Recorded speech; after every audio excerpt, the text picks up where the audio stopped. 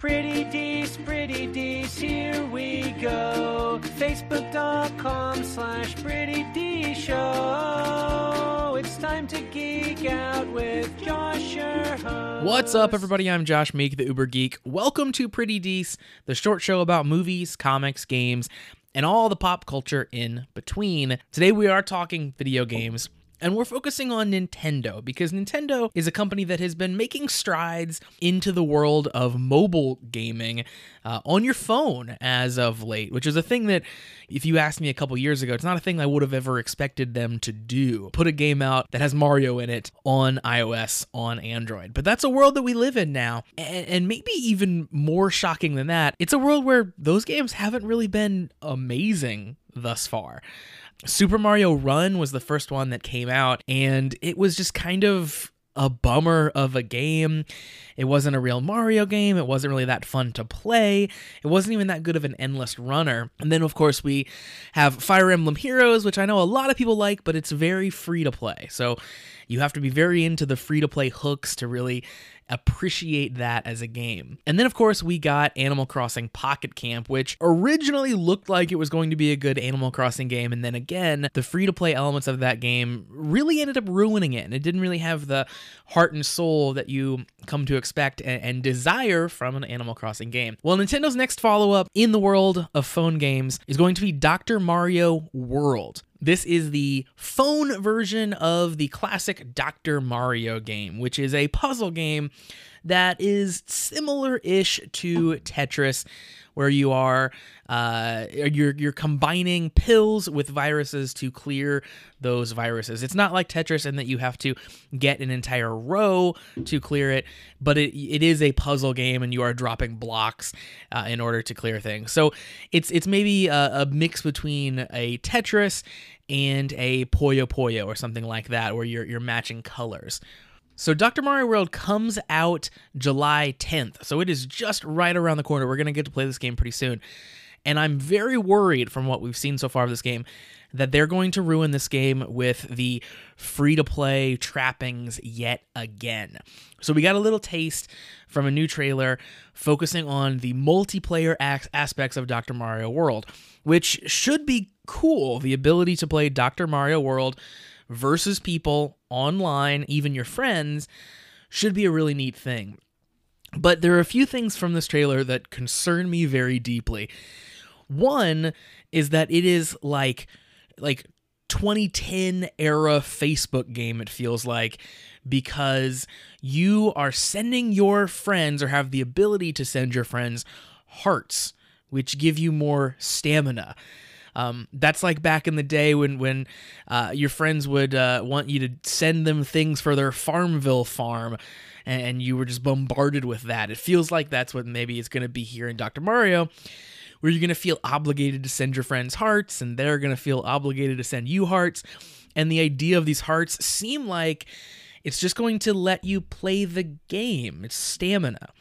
I really, that's one of the things I hate the most of free-to-play games, is that concept of stamina. I've never understood why a game would want to disincentivize me from being able to play that game. The whole point of free-to-play is trying to get me to spend money, and I know that I can pay money to get more stamina, but it feels like they should just let me play the game, let me want to experience the world, and then maybe they would entice me in with some cosmetics or some other boosts. But the literally pay to be able to play after a certain amount of time, after a certain amount of stamina, is, I think, one of the most egregious examples of free-to-play mechanics. So I'm really bummed that it seems like it's here in Dr. Mario. It also seems like Dr. Mario, it might be a little bit pay to win. I'm not sure how the leveling mechanic is going to work for your characters, but you have different characters this time around. So it's not just Dr. Mario. You're going to have Princess Peach. You're going to have Bowser. You're going to have Toad. They all have different abilities, which is pretty cool. I like that as an addition to the Dr. Mario mechanics. But the characters are going to have levels, and they're going to have different defenses and stuff like that. So it seems like once you level up, which you can probably pay to be able to do, your character is going to be better, and it's going to fare better in multiplayer. Obviously, that's not great. You don't want someone who has put hundreds of dollars into the game just to be able to instantly beat you. on the sheer fact that they've spent money on the game. That doesn't make it fun. That doesn't make the game worth playing. That just makes me turn off the game and delete it. Moreover, even outside of the free-to-play mechanics, I'm a little worried about the game itself. So, Dr. Mario has never been the best puzzle game that's ever existed. There are better games. I think that Puyo Puyo is a much better game than Dr. Mario, and it has very similar mechanics. I think that Tetris is one of the best games of all time. So if I'm going to sit down to play a puzzler where things drop from the top of the screen, I probably am going to play Tetris.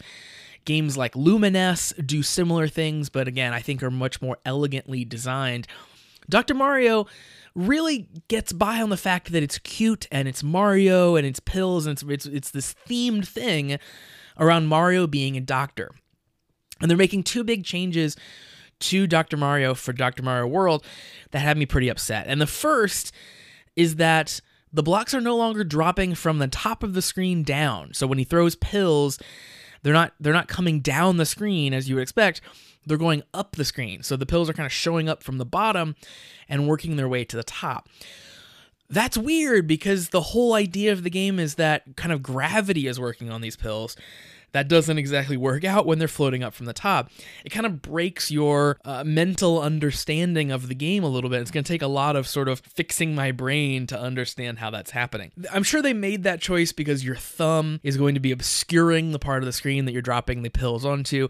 I get how you would arrive at that decision, but for me, it's definitely going to kind of really make my brain turn upside down while I'm playing it. And that leads to the other big change that is a super minor change, but is really causing me distress when I'm watching these videos. And that is that Dr. Mario is not physically throwing the pills into the designed level anymore.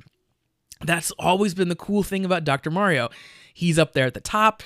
Your play space is a pill bottle. There are viruses inside of it, and he throws the pills into the pill bottle. Now it's stylized as Dr. Mario is just hanging out up there at the top of your screen. He's not throwing the pills in. He's fighting another character in the versus mode. He's hanging out throwing fireballs and stuff. Why is he dressed like a doctor if we're not going through the whole conceit of he's throwing the pills into the bottle? That doesn't make any sense.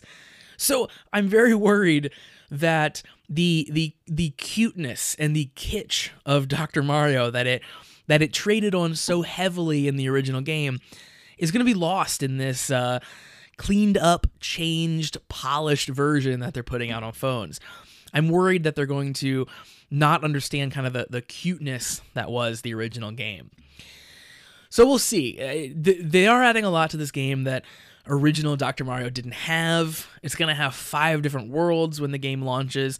You'll be able to travel around and complete levels, which not something we ever had before, but also not necessarily something that a puzzle game needs. I don't know how you're going to be able to mix up each of those levels and what different criteria you're going to be able to throw on them that is going to make me care that I'm going level to level.